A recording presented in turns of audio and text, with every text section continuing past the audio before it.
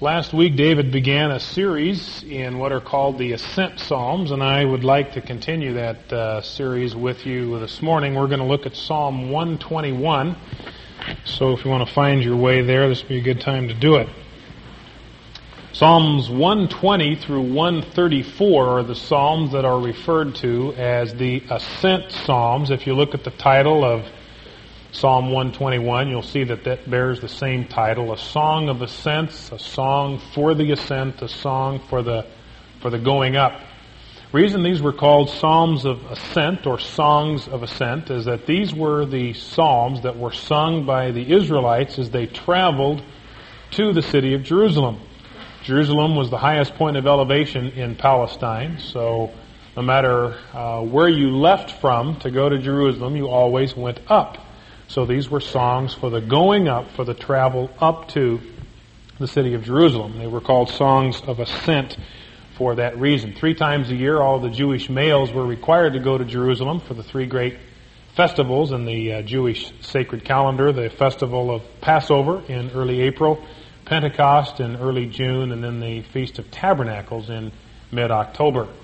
And so these were songs that were written and sung to relieve the tedium and the boredom of that journey. This was their version of 99 bottles of beer on the wall. A little more constructive, but the same basic idea.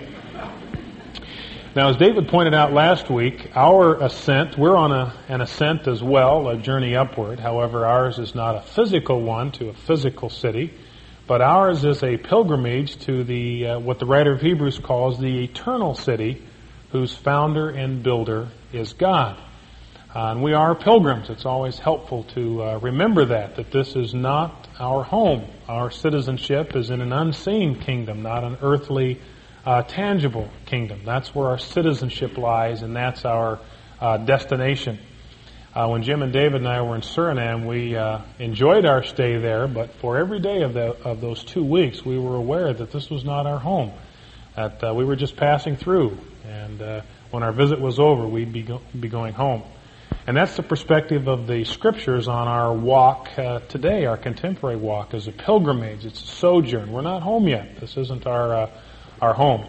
And these songs are for our benefit as New Testament believers as we make this pilgrimage onward and upward to ever increasing Christ-likeness as we grow toward maturity, toward godliness. These are songs to assist us in that pilgrimage, to assist us in that walk. One of my daughter's favorite stories is a story about Winnie the Pooh. You're familiar with the basic plot of that gripping drama. Pooh is doing his stoutness exercises one day and gets very hungry as a result, and his own honey jar is empty, so he walks through the 100-acre wood looking for somebody to cadge a free lunch off of, and goes to Rabbit's burrow, and as you remember, he calls into the burrow, "Is anybody home?" And Rabbit made the mistake of saying, "No, nobody home." And it took Pooh a while, but he finally figured out that something was wrong and managed to get himself invited in for free lunch. And he stuffed himself on Rabbit's honey and bread and so forth. And after he had finished, he decided it was time to leave, only he couldn't. He got stuck in the hole on the way out of the burrow, and there he was.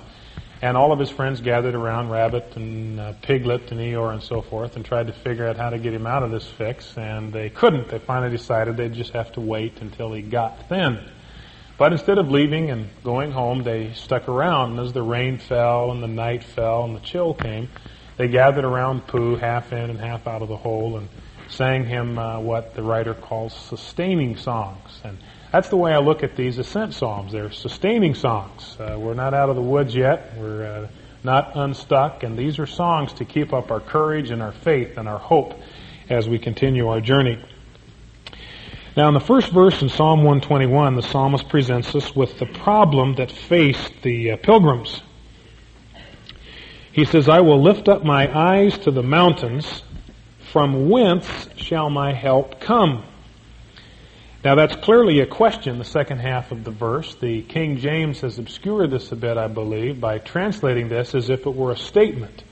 The way the King James translates it, "I will lift my eyes to the mountains from where my help comes." as if the mountains were the source of the traveler's help. But it's clearly a question in the original. And what the psalmist is doing is picturing an Israelite preparing to set out for the holy city. And as he leaves the village, he lifts his eyes up and he sees the mountains that he will have to traverse to reach his destination. And he realizes that there is great danger, that this is treacherous terrain. It's dangerous. There are dangers from the heat of the sun and the cold of the night, and wild animals and robbers and brigands who are out to take advantage of defenseless travelers. And so as he sets out on this pilgrimage, he looks to the mountains and asks himself the very good question, from whence does my help come? Where does my help come to navigate this terrain? Who will see me through these ravines and gorges and treacherous mountain passes so that I safely reach my destination? Where will my assistance and help come from for this journey? And I think it's clear to us that what the psalmist was dealing with here was a feeling of insecurity and fear. There were obstacles that lay ahead of him that created in him a sense of insecurity and fear as he faced them. And it's not hard for us to look around and find items in our own experience that create the same kind of uncertainty. I was reading an article this last week about a course that's being offered right now at my alma mater, one of the most popular courses on campus, and it deals with the nuclear arms race. And part of the required reading for this course is an article which is kept on file in the library, and they go and check it out and read it on reserve. And the article consists of a number of leaders, military leaders and scholars and so forth, sitting in a roundtable discussion, discussing the situation under which it would be appropriate for the United States to engage in nuclear war. Under what conditions would it be relatively safe to do so?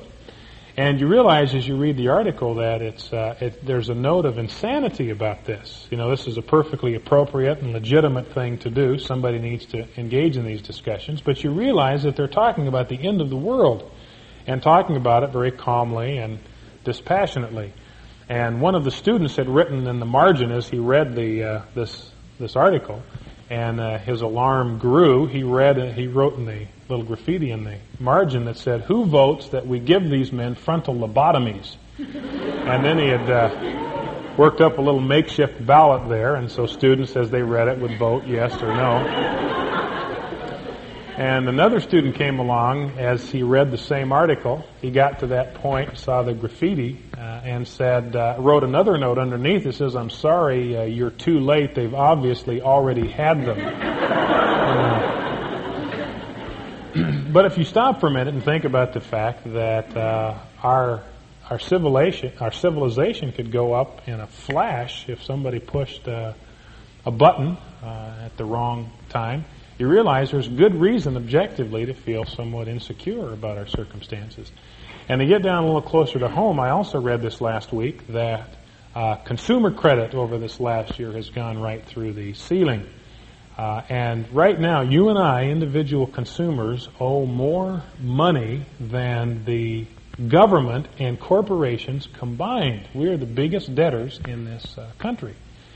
And maybe you, as we have in our family, have fallen prey to the easy credit that's being offered, and you've painted yourself into a bit of a corner, and you're looking at perhaps years to dig yourself out from under this rock slide.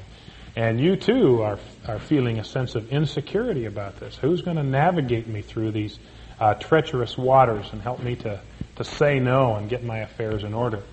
Well, if you're feeling any of that sort of insecurity and uncertainty this morning, then I believe this psalm has a word for you.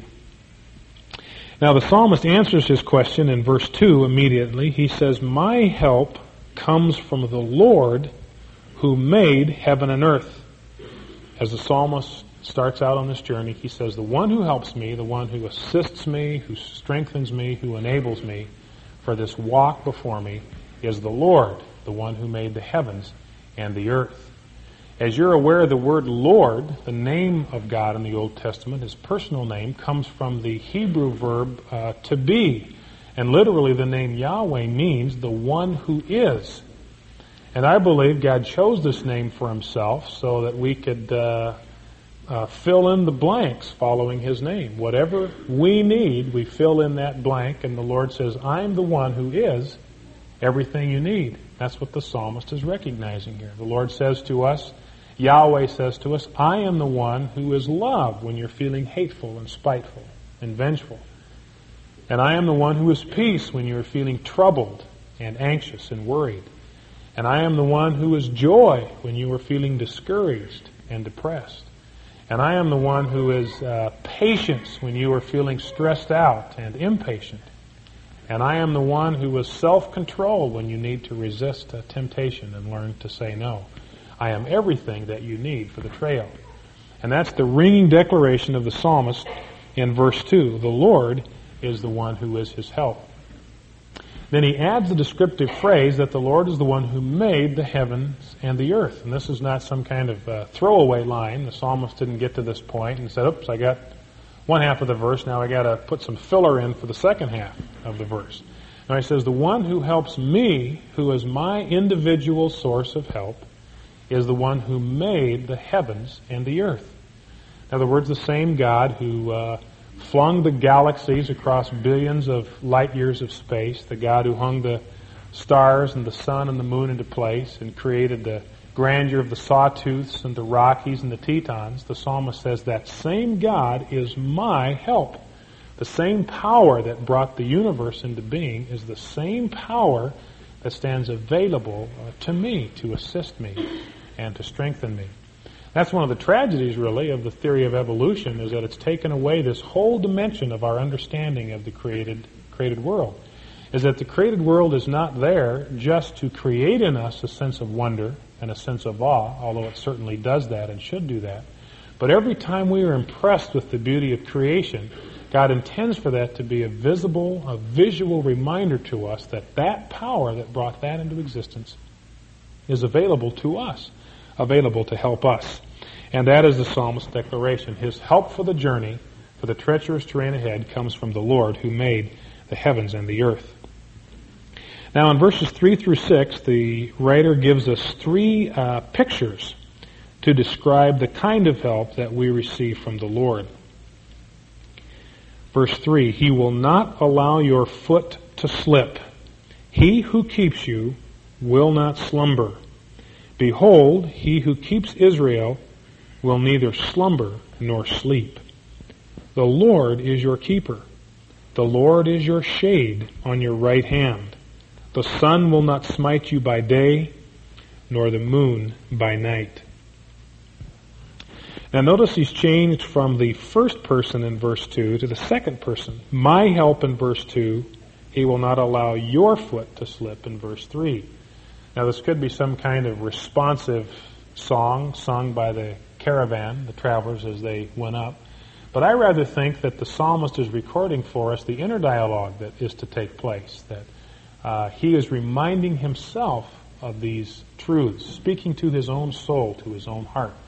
We need to do that periodically. We need to be reminded by others of these truths, and we need to remind others of these truths, but it's also true at the same time that we need to remind ourselves and speak to our own hearts about these truths, and that's what the psalmist is doing. Now, the first picture he paints for us of the kind of help that the Lord gives is that He is an experienced trail guide. He is the one who will not allow your foot to slip. He's walked these trails before, and He's able to protect you as you traverse them.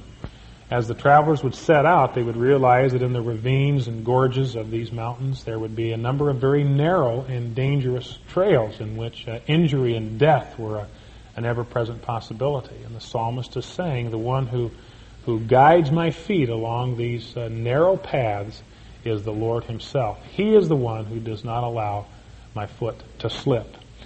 He's the one that watches over me and protects me and keeps me on track and keeps me from drifting off the trail to the right or to the left, who keeps me from getting lost and buying into the deception that would get me off track. One of the men in our Wednesday morning study pointed out that in verse 2, the psalmist is talking about the expanse of the universe, the one who made the heavens and the earth. And then it's as if the camera in the very next verse pans down to the very foot of the traveler. and says the one who made the heavens and the earth is also the one who is concerned about the very next step that you take on the trail. And he's the one who is pledged to keep us on track, not allow our foot to slip. Debbie and I have two young children, 3.5 and 1.5, and we have been much in prayer and discussion together about how to raise these children. We know most of the theory from Ephesians 6:4 that as parents we're not to overcorrect them or to undercorrect them, that's the balance we're to preserve as parents. But the real trick is doing that, putting that theory into practice, and all of you who are parents are aware of this struggle. And this has been a helpful reminder to me that the one who will not allow our foot to slip, who will enable us to keep on track and walk that middle line, is the Lord himself. He's the one that will not allow our foot to slip. He will sustain us in this task. Perhaps you've heard the story about the believer who stands before the Lord, and together they are reviewing his life. And he sees the footprints across the sand of his life. And most of the journey, there are 2 sets of footprints. And as the believer looks back, he sees that those were the times when the Lord was his companion and walked with him through life. But then he sees that there were points in his life where there was only 1 set of prints. And he also recognizes that these were the most difficult times of his life. And he immediately complains about this to the Lord and says, Lord, where were you when I needed you? You were my companion and my friend in the good times, but you abandoned me when the going was the roughest. And the Lord quietly puts his hand on the arm of the believer and says, my child, those were the times that I carried you. That's why there was only 1 set of prints, because I carried you through those times. And that's what the psalmist is saying to us. He's the one who lifts us up, who will not allow our foot to slip.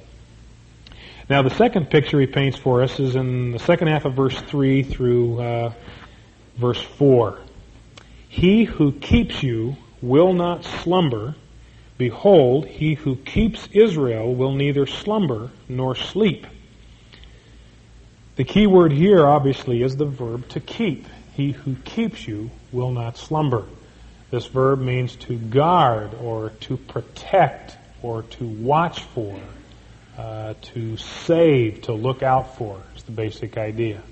This is the verb that Cain used in Genesis 4:10 when he says to the Lord, am I my brother's keeper? Am I the one who's responsible to watch out for him and keep track of him 24 hours a day and always know where he is? Am I my brother's keeper? Am I his guardian? Of course, you realize since Darwin that the monkeys in the zoo have been saying, am I my keeper's brother? Kind of turned that around. But at any rate, one Hebrew scholar has suggested that the best way to translate this verb is that the Lord is the guardian of Israel. Now, a guardian is someone whose job it is to watch out for our rights, to protect our interests, and to protect our welfare, and to constantly be on the lookout for what is best for us, and to protect us from that which would harm us and destroy us. Even the movie rating system recognizes this. An R-rated movie is someone that a child who is under the age of 17 cannot go to unless they're accompanied by a parent or guardian. Guardian is someone there who is there to protect the interest of the child and to guard the child and to protect it. And that's what the psalmist is saying about the Lord, that he is our guardian. He is the one who is constantly watching out for our interests and protecting our rights and looking out for us to defend us. That we do not need to become anxious and fretful. We don't need to become aggressive and self-assertive to watch out for our own rights, because there's someone else who is doing that for us. Now he says about the Lord that he neither slumbers nor sleeps in this business of watching the traveler. Now, as these pilgrims would make their way to Jerusalem, they would often have to camp out, unprotected, without the protection of the walled city. And they would be prey then to wild animals and prey to brigands and robbers who would take advantage of their defenseless condition to plunder them. And so it was important that they have sentries posted who would not slumber and would not sleep, to warn them if there was any danger and to protect them from that kind of danger. And the Lord says, the psalmist says the Lord is like that for us. He's a guardian who is always on the job, 24 hours a day. He never dozes, never gets drowsy, never falls asleep at the switch, never becomes inattentive to our needs. Alexander the Great, the great conqueror of the world, had a trusted bodyguard whose name was Parmenio. And one time he was asked how he could sleep so peacefully in the midst of such great danger, and he said, simply, Parmenio is watching, and therefore I can sleep. I read a story this past week of a woman, a widow, who lived in an Eastern culture a number of years ago, who was part of a tribal people that were protected by the Sultan. And she went to him one day to get compensation for some property that she'd lost in a theft. And she went in to explain what had happened, and the Sultan said, well, what caused you to lose all of your goods? And she said, well, I fell asleep, and a robber came into my home and took everything. And the Sultan says to her, well, why did you fall asleep? And evidently she was a spunky old woman, and she said, well, I fell asleep because I thought you were awake. I thought you were watching out for me, and that's why I slept. And he was very delighted with her response and gave her what she asked for. But what the psalmist is telling us here is that the Lord is someone who's always at his post, who's always watching out for us, always protecting us. And I think this is what enables us, by the way, to be bold and courageous and to take risks. I've got a good friend of mine who just this past week was fired, who lost his job because he took a stand for righteousness and for truth and for the Lord. Not belligerently, not assertively, but gently and quietly and yet firmly took a stand for the truth and obedience that he knew would cost him his job. Well, the only reason he could take that sort of stand is that he knew that the Lord was his protector, and that even if he lost his job, the Lord would guard him and protect him. It's the only answer to fear that we can find. I've been appalled at the reluctance of a number of church leaders and churches to exercise church discipline, to go through the procedure in Matthew 18, which is designed to redeem sinners and to protect the purity of the body. And the reason most of them don't is they're just afraid of the consequences of obedience, of the kind of notoriety the church might receive, the kind of lawsuits that might be filed against them, the kind of risk that they would run to obey. Well, the only way you can do that is if you are convinced that the Lord is your protector and that He will guard you, protect your interest and your welfare. Now, the third picture that the psalmist uses is in verses 5 and 6. It says, the Lord is your keeper. The Lord is your shade on your right hand. The sun will not smite you by day, nor the moon by night. So the third picture is that the Lord is a steady shade for the believers as they travel. As they were traveling from north to south toward the city of Jerusalem, on the hottest part of the day, the sun would be on their right. It would be sinking in the west, which was to their right. And that would be the hottest part of the day when there was the greatest danger from heat, prostration, and exhaustion. And the psalmist says, the Lord is the one who is your shade, who protects you, will protect you from the heat. And he also says that He will protect you from the moon by night. Moon rays even can damage the eyesight on the night of a bright moon without protection. And these peoples believe that the phases of the moon could affect your psychological condition. There even seems to be some support for that in current criminal studies, correlating phases of the moon with criminal behavior and so forth. But the word lunatic, even, the Latin word lunatic, comes from the word lunar, moon, these people who have been crazed by the moon. And so these travelers, the assurance that they would be protected from whatever dangers the night held was that the Lord was their shade. And the point of this is that the Lord is the one who protects them in the day and protects them in the night. I have used the Book of Common Prayer some in my own devotional life. And one of the morning prayers caught my attention because it seems so unusual. In this morning prayer, you're instructed to thank God for His preservation of you from the dangers of this past night. And that never made a lot of sense to me because it seemed that at night was the time when I was most secure. Deadbolts were thrown, the windows were locked, the police were on duty, and it seemed like a time of great security. It was right about that time that I began to read about sudden infant death syndrome. And Jana was just about a year and a half at that stage, right at the prime time to be a victim of that disease.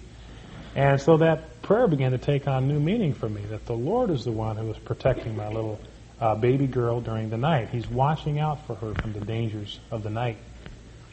Yesterday I was taking my son for a ride in our chariot, little device you pull behind the bike, and I was speeding down Eustic, and the hitch came loose. And there I was riding along, and J.D. was on his own.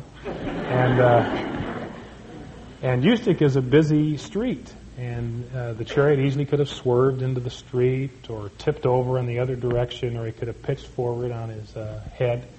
And yet he just kind of glided straight down the side strip there to a safe halt. A little startled, but safe. And it struck me again that the Lord is the one who's watching out for us by the day, from the dangers of the day and from the dangers of the night. He's on guard. He doesn't slumber, nor does he sleep. Now, all believers die eventually, and you ask yourself the question, well, if the Lord is protecting, what happens when a believer dies, perhaps in some kind of accident? Well, the Lord's protection hasn't ceased. There's no sort of gap in his protection. He's just decided to take that saint home to be with him. That's not a lapse in protection. That's his summons to bring that saint home to himself. So the Lord is the one who guards us and makes us immortal until our work on this earth is done. Now, just in case the psalmist has missed anything by these pictures of the trail guide and the watchful sentry or guardian and the steady shade, in verses 7 and 8 he gives a comprehensive declaration of the Lord's protection. It says, the Lord will protect you, literally will keep you, there's our key verb again, will protect you from all evil. He will keep your soul. The Lord will guard, literally keep, your going out and your coming in from this time forth and forever. It says in verse 8, the Lord is the one who keeps your going out and your coming in. As the travelers prepared to leave the village, they would realize that they were exposed and vulnerable from the moment they left the protection of the walled village until they returned. And the psalmist is declaring that all of that time, whatever they're doing, and all their daily affairs when they're unprotected, seemingly, the Lord is the one who is guarding and protecting. And he says it's from this time forth, forever. From 11:50 on Sunday morning, July 14th, for the rest of eternity, the Lord is the one who is protecting. So the psalmist says he is the one who guards us whatever we are doing, whenever we are doing it. Now you may be aware of a problem in verse 7, where the psalmist says, the Lord will protect you from all evil. And it appears as if the psalmist is saying to us that God does not let anything go wrong in the life of a believer. Doesn't allow any adversity or reversal of fortunes to come into the life of a believer. The Lord will protect you from all evil. That's what it sounds like, doesn't it? And yet we know that that can't be true. There are many other psalms in the same section of the Scripture that were written by believers in times of great adversity and stress and suffering. And we know this is not true from our own experience, that we know that believers aren't protected from any of the adversity that besets other people. Christians get divorced, go bankrupt, lose jobs, lose children to death. Happens to believers just like it happens to unbelievers. Well, what is it that the psalmist means then when he says that the Lord will protect you from all evil? Well, I think there's help for us in understanding the nature of Hebrew poetry. There's a feature of Hebrew poetry called parallelism. And what the poet will do is express a thought in the first half of a verse, and in the second half of the verse he will restate the same idea in other words. That's called synonymous parallelism. It says the same thing twice in two different ways so that the ideas reinforce and explain and clarify one another. We were down in Suriname. We taught on the Psalms, and one morning I got up, and Claude was translating for me, and I said, okay, this morning we're going to talk about synonymous parallelism. And there was this moment of silence, and Claude looked at me and says, they do not have a word for parallelism in trio. So we had to back up and hit that one again. But that's a key feature of Hebrew poetry, and I think that really helps us understand what the psalmist is talking about here. It says, the Lord will protect you from all evil. He will guard or protect your soul. That is your inner man, the real you, the essential you, your inner life. That is what God is committed to protect. So that the things that damage the body, the things that affect our external circumstances, do not also destroy the real us, the inner man within. This is the Hebrew and the New Testament concept of life, that our bodies are like earth suits that God has given to us to navigate this environment. But one day this one's going to be destroyed, and we're going to be given a new one in its place. So God is not desperately concerned about what happens to the body, because this is destined for the junk heap anyway. But the soul is that which lasts, and that's what God is above all committed to protect. He is the guardian of the soul. He is committed to keep the adversity, the external adversity which plagues all of us, to keep that from destroying the inner man and from wearing us down and marring our essential humanity. I think this is what Paul is saying in 2 Corinthians 4 when he says, though our outer man is decaying, literally, though our outer man is being destroyed by the trials and stresses he had just talked about, yet, in contrast, our inner man is being renewed, rejuvenated, made stronger every day, day by day. And then he goes on the next verse and says that momentary light affliction is producing in us an eternal weight of glory. At these very pressures and external stresses which are wearing down the body are at the same time, by God's grace, building up the inner man. So he is being made ever newer and more glorious each day.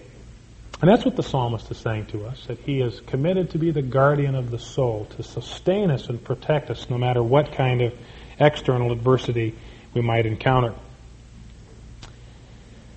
I heard David tell the story once. I always hesitate to use his stories because they happen to him, and when I use one, it makes it tough for him to use it again. And maybe he's already used this one, I don't know. But when he was leaving on a trip once, he prayed with Carolyn before he left and said, Lord, would you please protect Carolyn and the boys while I'm away? And Carolyn looked up at him and said, well, who do you think protects us when you're here? And kind of put him right in his place. Came across another story this past week of a young 8-year-old girl who was traveling with her father and the rest of her family. Her father was an experienced sea captain. They were traveling through the open sea. She was asleep in her bunk, and a sudden squall struck the ship and knocked her out of her bunk and jolted her awake. And, of course, she was terrified, and she said to someone else in the room, what happened? And they explained that a sudden squall had struck the ship, and her only question was, is my father on the bridge? And when the answer came back, yes, your father is on the bridge, she hopped right back in her bunk and went to sleep, because she knew her father would take her through the storm. And that, I believe, is the lesson, the great lesson of this psalm, that the Lord is our protector, the one who is on the bridge to see us through the storm. I'd like to take just a minute now and have you close your eyes, if you would, and bow your heads. And I want to ask you some of the same questions that I asked myself this week, and give you an opportunity in the quiet of your own heart to pray to the Lord, who is your protector. So in your own heart, I'd like you to ask this question of yourself. What is it this morning that makes you feel secure? Is it your wealth? Is that what you're depending on for security? Your investments? Your IRA? Your steady job? Is it your spouse who's dependable, faithful? Is that what you're counting on? Well, the psalmist tells us the only real protector we have in life is the Lord. Everything else will let us down.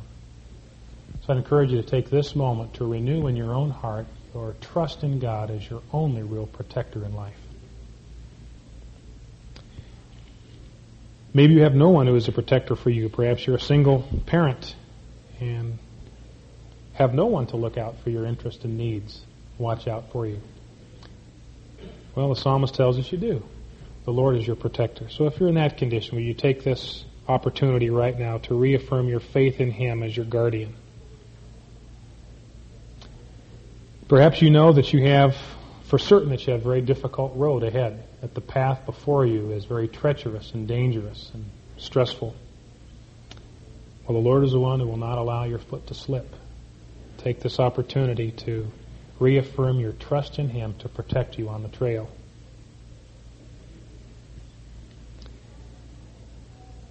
And the last thing I would encourage you to do in the quiet of your own heart is to thank God for His protection of you to this point. We often fail to do that. So take this moment to thank Him for protecting not only your body, but more importantly, your soul from what adversity could have done to you. Father, we are grateful this morning for the reminder of this psalm that you are our guardian, that you are watching out for us, protecting us, that you're there to defend our rights, to stick up for us, to protect our reputation, protect our inner man. We pray that you would teach us to lean on nothing and no one but you for that protection. Pray that as this week progresses, that we will have reason to see your protecting hand at work in our lives, and that we can realize in new and genuine ways that you are the guardian of all our ways, the guardian of our soul. We thank you for your availability to us, your life within us that's available to be lived out to handle every pressure that this week will bring. Pray in the name of your Son. Amen.